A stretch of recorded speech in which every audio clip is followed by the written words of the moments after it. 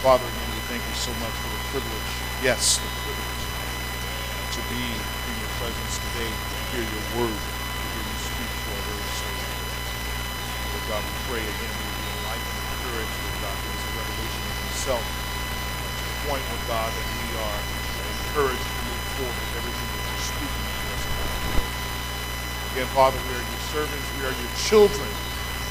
And as your children, Lord God, you require us to walk in obedience. Help us to reflect your light and your glory in this world. Lead us, guide us in every way. In Jesus' name we pray. It is such a blessing to be able to worship, hear the word of God, and have fellowship with his people. I tell you, these are the moments, even when you're a little tired, they make you feel rejuvenated and encouraged, ready to press on for another day. Can you say amen?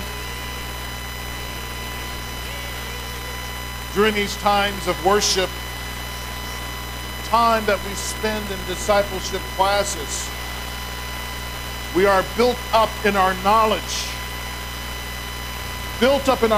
of the Lord concerning his will for our lives. And then we leave the church again with this great sense of, blessed be the name of the Lord Most High. But here is the question. Here is the thing that we must ponder. When does any of that ever translate into the Lord sending us out on mission? So we come into God's house and we worship him and we give him praise and we gather in his word like we are sponges, soaking it all in. But then God wants to know, when does it ever translate from soaking to being sent? I say this out of being fascinated with the fact that Jesus sent his disciples forward after they had only been with him for a year or so. Fascinated because I want to know exactly how much did they know. How much had they learned in that period of time that Jesus was willing to trust them such a grand mission? I wonder if they really knew enough to forge on in the name of Jesus Christ. Did they really know enough? Would they embarrass Jesus because they moved out on these half-cocked ideas, thinking, no, this is what Jesus said. No, Jesus said this. No, don't you know, Lord, he said this. Hear it now. Again, however, I think of you and me. And I ponder the length of time it takes to finally sprout wings and fly out on mission for the Lord. What is it? 1 year, 2, 3, 6, 7 years, more? How many years? But you know how the story goes. That sometimes we are afraid to say yes, Lord, to your will and to your way. Because we always think the most extreme. We always think that if I say yes to the Lord, that he's going to send me to Africa. Lord knows I don't want to go to Africa, or the Lord's going to send me to Afghanistan or Uzbekistan, Pakistan, or any stand in between. But we also know that this is true, that he can't send us there. Remember Raven? God sent her from here to India. Well, not just for an overnight stay. but that may not be your particular calling. Please turn with me to Mark chapter 6, verse 7, please. Mark chapter 6, verse 7. And he called the 12 and began to send them out 2 by 2, and gave them authority over unclean spirits. He charged them to take nothing for their journey except a staff. No bread, no bag, no money in their belts, but to wear sandals and not put on 2 tunics. And he said to them, whenever you enter a house, stay there until you depart from there. And if any place will not receive you and they will not listen to you, when you leave, shake off the dust that is on your feet as a testimony against them. So they went out and proclaimed that people should repent. And they cast out many demons and anointed with oil many who were sick. Mark says it healed. So as you know from last week's message, this section picks up. Actually picks up from the second half of verse 6 in the same chapter, where we saw that Jesus was rejected by his people in Nazareth.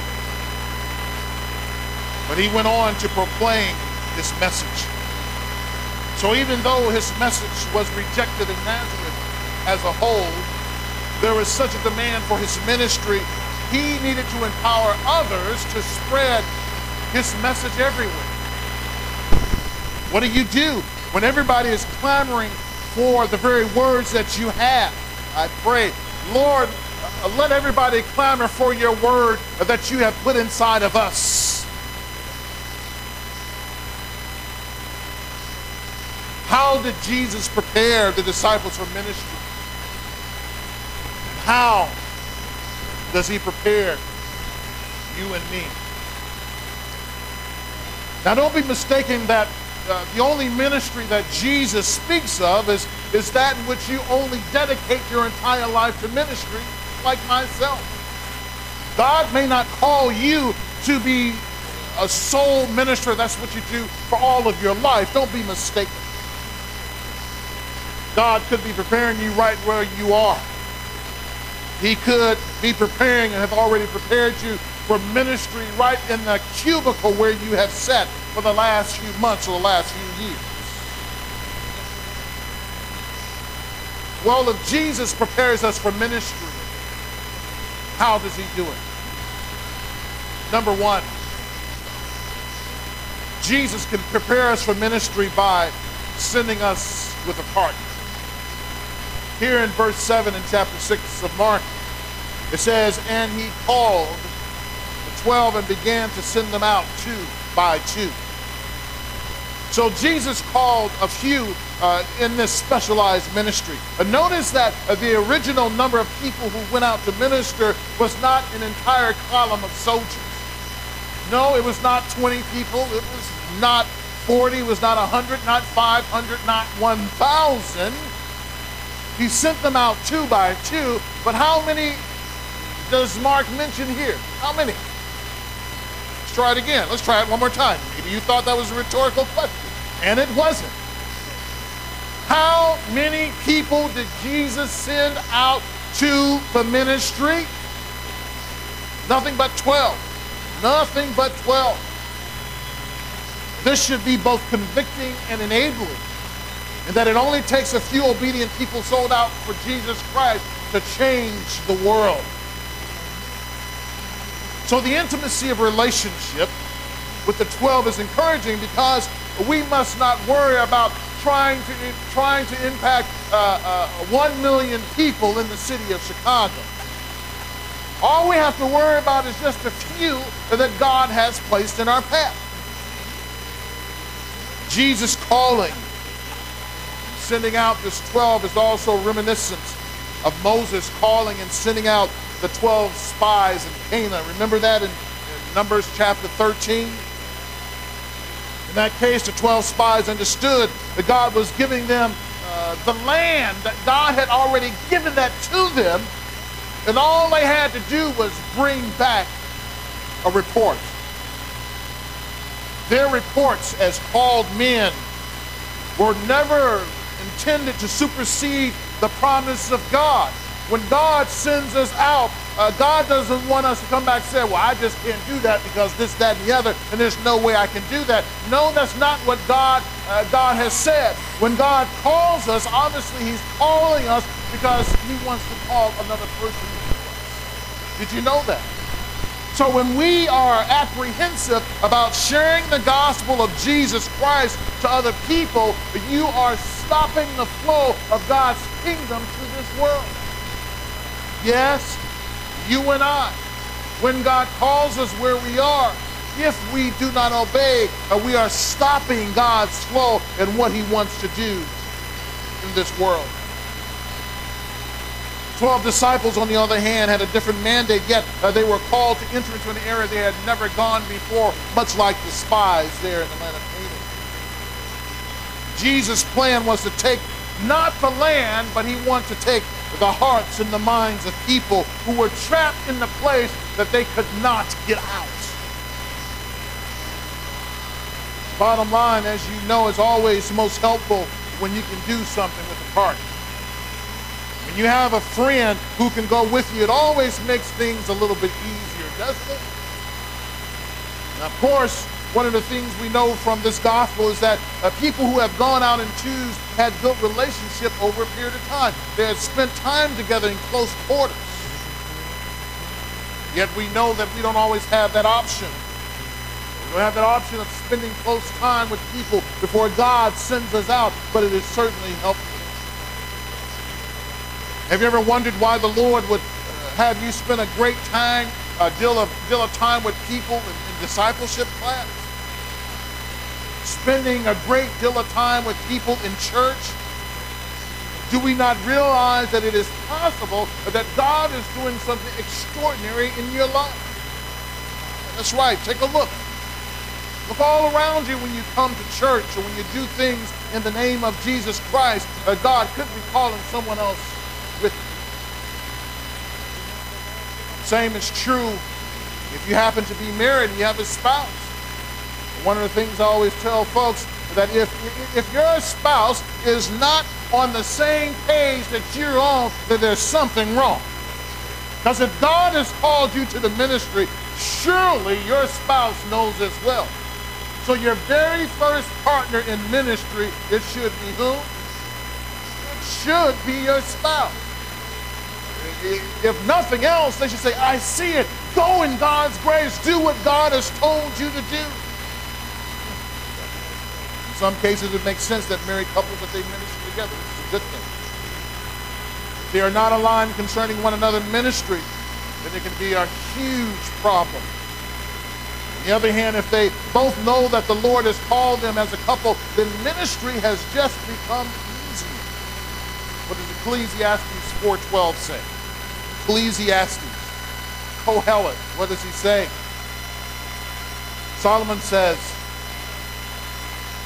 and though a man might prevail against one who is alone, two will withstand him. And he says a threefold cord is not quickly or easily broken. So the more people God calls together, the greater the strength. In fact, we see this biblical principle at work in cults that walk around the streets all the time, ringing our doorbells, asking us questions. Do you see that there's problems in the world? They always come in twos. Do you not realize that even though they have a very disturbed gospel, but do you not realize that they're operating according to a biblical principle? So you cannot be saved and still operate according to a biblical principle, and somehow things seem to multiply. Because it is the principle that God has put out. In Acts chapter 3, verse 1, we see Peter and John ministering together. In Acts chapter 13, verse 2, We see Barnabas and Saul go and minister together. Then ultimately, we see Barnabas and John Mark, and then we see Paul, and then we also see Silas together. Consider for a moment who God has called to send with you in your ministry. Consider for a moment. Think about it.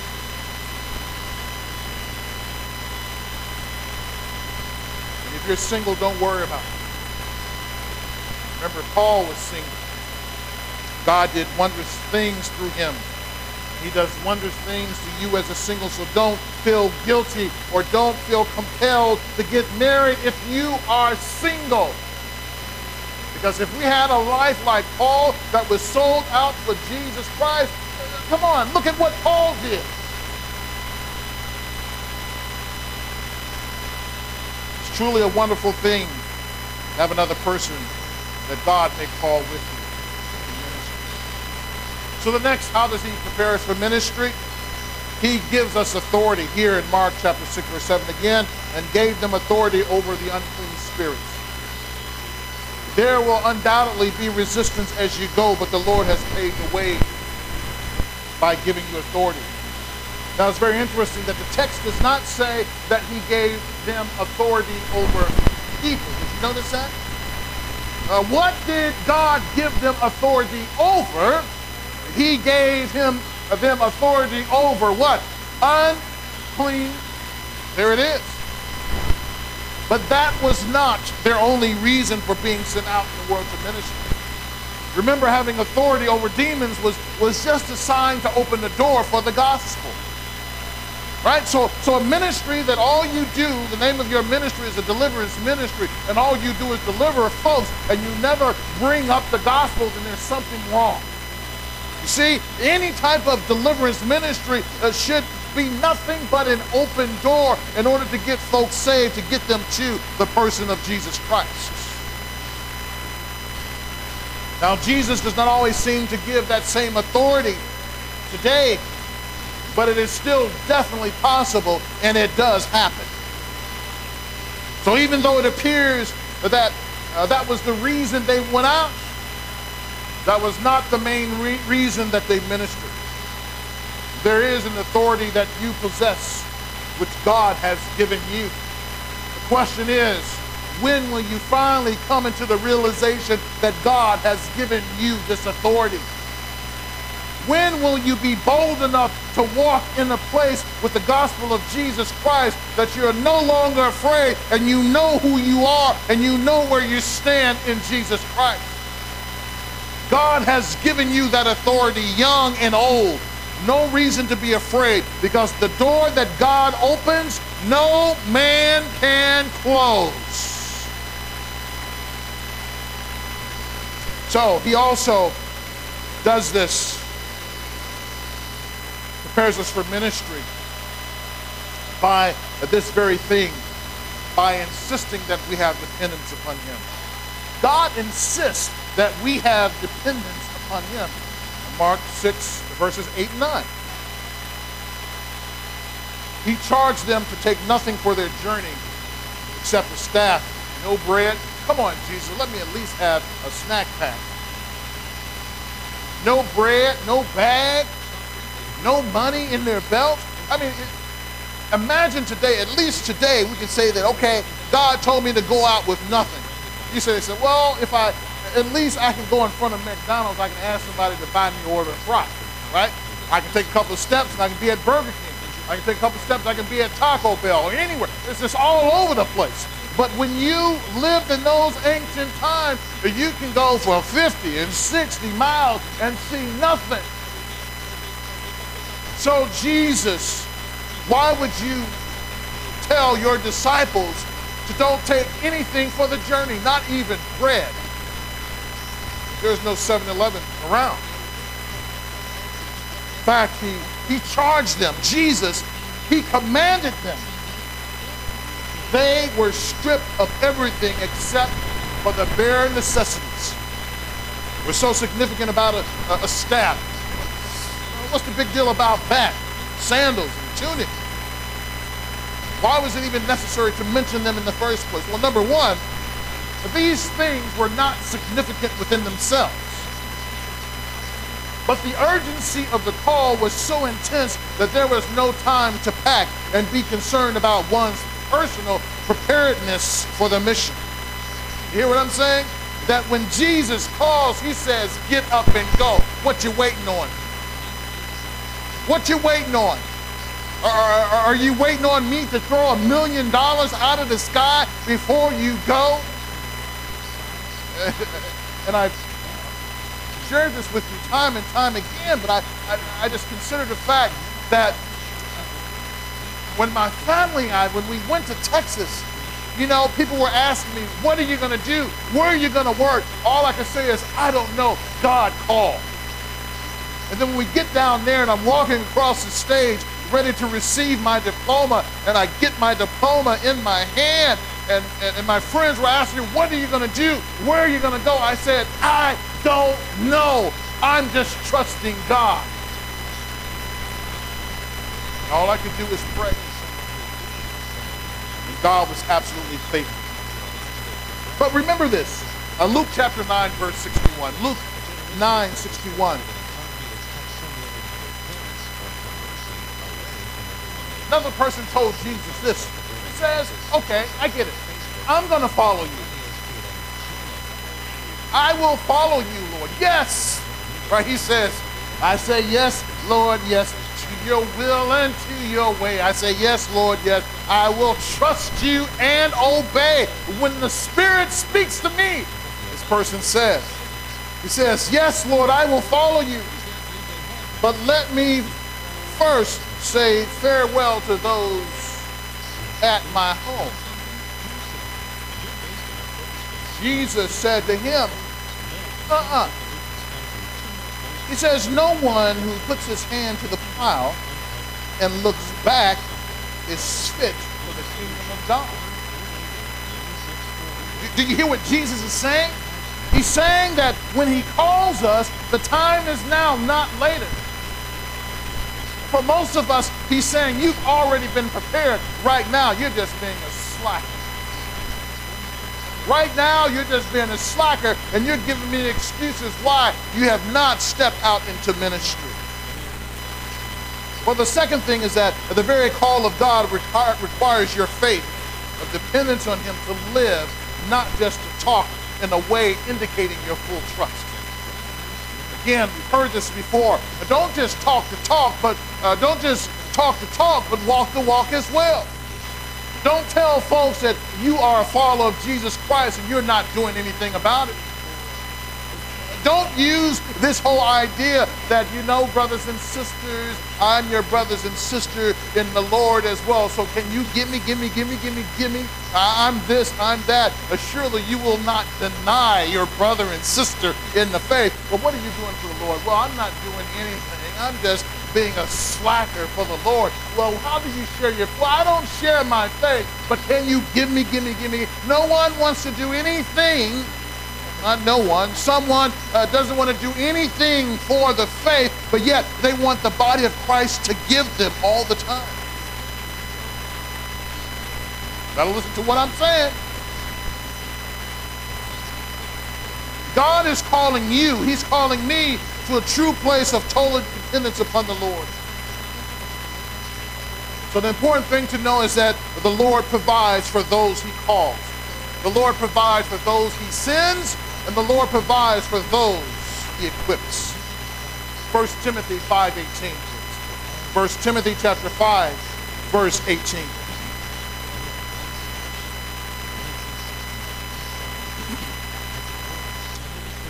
For the scripture says, you shall not muzzle an ox when it treads out the grain, and the laborer deserves his wages. You shall not muzzle an ox when it treads out the grain, and the laborer deserves his wages. Another way of saying this is that the workman deserves the money that he worked for. Right? Amen? Can you say amen? But the other point is that God, he does work in the hearts and minds of other people to support those who go out on his mission. Did you hear what I said? That God, he does. So if God has not called you to go to India, amen. If God has not called you to go to Ghana, amen. If he has not called you to go to Moscow, or hasn't called you to go to Brazil, or hasn't called you to go to Hawaii, right? I know you said, hey, if the Lord calls me to go to Hawaii, I say yes, Lord, to your will and to your way. But don't be mistaken, because the devil makes his way down in Hawaii as well. I'm going to tell you, I know a brother right now, and who was in one of those really, really nice exotic places for ministry, and for him, it wasn't what he thought it was going to be. So God, he works in the hearts of other people. The problem is that, again, I say that oftentimes we are so stuck on ourselves, right? We're so stuck on ourselves that we can't hear the Lord speaking to our hearts when he calls us to minister to other people. You hear what I'm saying? That God, he calls us to minister to other people. But you see, we have this mindset that we'll say, yes, Lord, I'll serve in your church. We'll say, yes, Lord, I'll clean the floor. Yes, Lord, I will teach my kids the word of God. I will get my kids to church. Lord, you want me to repent of my sins? Yes, Lord, I will repent of my sins. You want me to minister at work? Yes, Lord, I'll minister at work. Lord, I'll do whatever you want me to do. I want you to take $500 and I want you to give it to this person over here. Well, Lord, I'm not sure if that's you. Well, Lord, I'm not really sure if I'm discerning the voice of the Lord right there. Because I think that God wouldn't come to me, then all of a sudden it becomes an excuse. But see, Scripture says, Paul says what? He says, you shall not muzzle an ox when it treads out the grain. So when we do not support those who are in ministry that God has sent forth, guess what? You are muzzling the ox that's providing the grain for you. There it is. There it is. You are muzzling the ox. So I know that sometimes we read and hear sermons and messages about the call of ministry. But understand again that the call of ministry is multifaceted. Not only must there be someone to go out, but there must be someone that makes sure it happens. Come on now, we in this presidential candidate season, and these folks are roaming the country back and forth. And you already know, even with as much money as they have, the vast majority of them still do not possess the wealth to support their campaign. There may be one, but the vast majority, even within their wealth, that they don't have the type of money to support the type of campaigning that they're doing, just dropping millions and millions and millions of dollars in a day. But for the average person, wealthy or not, who believes in what they're doing, they buy into that vision. When people say, that's my candidate, what do? They support them. They support their travel, lodge. Look at Romans chapter 16, verses 1 and 2. Very important. Romans chapter 16, verses 1 and 2. Paul says this, I commend to you our sister Phoebe, servants of the church at Cenchreae, that you may welcome her in the Lord in a way worthy of the saints, and help her in whatever she may need from you. Paul says, for she has been a patron of many, and of myself as well. So in other words, Paul was saying, so for Phoebe, she was supporting the other saints in the ministry. So if you're concerned about how am I going to make it if God calls me out into the ministry, understand that if God calls, God will provide for you. Amen? Next, how does he prepare us? He encourages faithfulness to his provision. He encourages faithfulness to his provision. Back in Mark chapter 6, verse 10, and he said to them, whenever you enter a house, stay there until you depart from there. When God blesses you, don't go looking for something else as if you haven't been blessed. When God finally blesses you, don't go looking for something else as if you have not been blessed in the first place. Jesus tells them that whenever they enter a house, they're supposed to stay there until they depart. This could be the very place where they could get their provisions and be receptive. The folks of that area would be receptive to that message. That would be their home base as they proclaim the gospel of Jesus Christ. You know, it's very easy for us to forget that God has provided for us. It's very easy. Because once we get one place, the thing we say is that the grass is greener on the other side. And then we go running again. And then when we get there, we say the grass is greener on that side. And we're running here and there. We must not forget that the Lord has provided for us. Amen. Next, he instructs us to move on from those who are indifferent. Verse 11, and if in any place will not receive you, and they will not listen to you, when you leave, shake off the dust that is on your feet as a testimony against them. There are times when we must move on. We cannot spend all of our time with people who have no interest in knowing Jesus Christ. I just read 2 days ago, Friday, there's a survey recently, they took a survey in the UK, United Kingdom, 3,014 people ages 18 years and above. And they asked them the question, do you have a desire to know Jesus Christ? 60% of them, 60% said no. I don't want to hear any of that. Whereas 49% of them said they were not even open to the message. Some might stand there for a hot second, and others say, you know what, I'm not even approachable. Don't even approach me with the message of the gospel. So if you have the message of the gospel of Jesus Christ, and folks say, I ain't even trying to give you the hand, and say, I ain't even trying to hear that, then you shake the dust off your feet and you move on. Most of the time you will know when it's ready to move on, especially if you are directed by the Spirit of God. Don't feel bad. Don't feel disappointed in yourself, because the hearts of some people are just hard and indifferent towards the Lord our Savior. Next, he commands us to preach his message. Verse 12 back in Mark 6. So they went out and proclaimed that people should do what? Should repent. Amen. Verse 13. He directs us to help those who struggle. And they cast out many demons and anointed with oil many who were sick and healed them. Again, sometimes we do forget to help others. In our minds, it always seems to be the next person's responsibility and not ours. The Lord may not have given you the ability to heal, but he has given you the ability to love. Your love, which is stronger than we can possibly imagine, that it goes a long way. Yet love, it should translate into action. Love should translate into action. What is that action? Well, for everybody, it's different.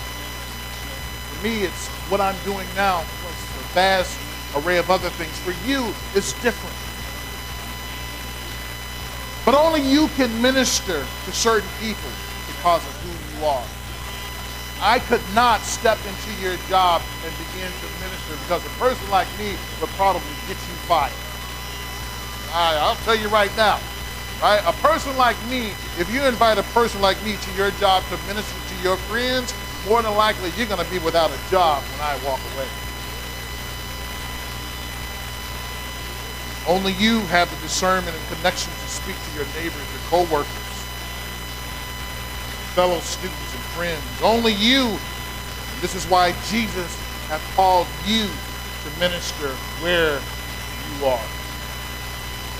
Well, Amy Sherman calls this Our vocational stewardship. This is how she defines it. She says, it is the intentional and strategic deployment of our vocational power, knowledge platform, networks, position, influence, skills, and reputation to advance foretastes of God's kingdom. The disciple of Jesus is not just learning about him so we can have more knowledge. Amen. A disciple also means we must be actively involved in his ministry as well.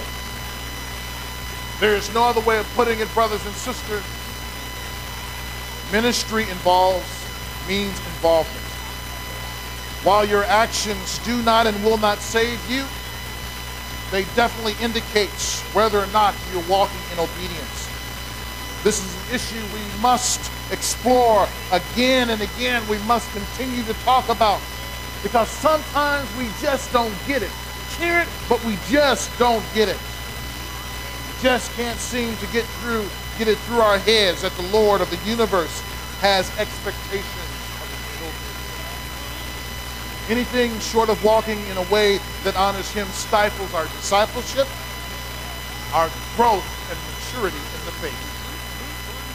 Unless there are some extenuating circumstances, most believers who are not fully engaged in ministry are often stunted in their spiritual growth. So if you're not fully engaged in ministry, you may be stunted in your spiritual growth. And finally, I tell you this. Growth is not an either or choice. God has called you all. He's called me. Growth. And if God has called you, if God has called me to grow, he's also called us to grow. Let's pray. Father, we thank you. You have called us to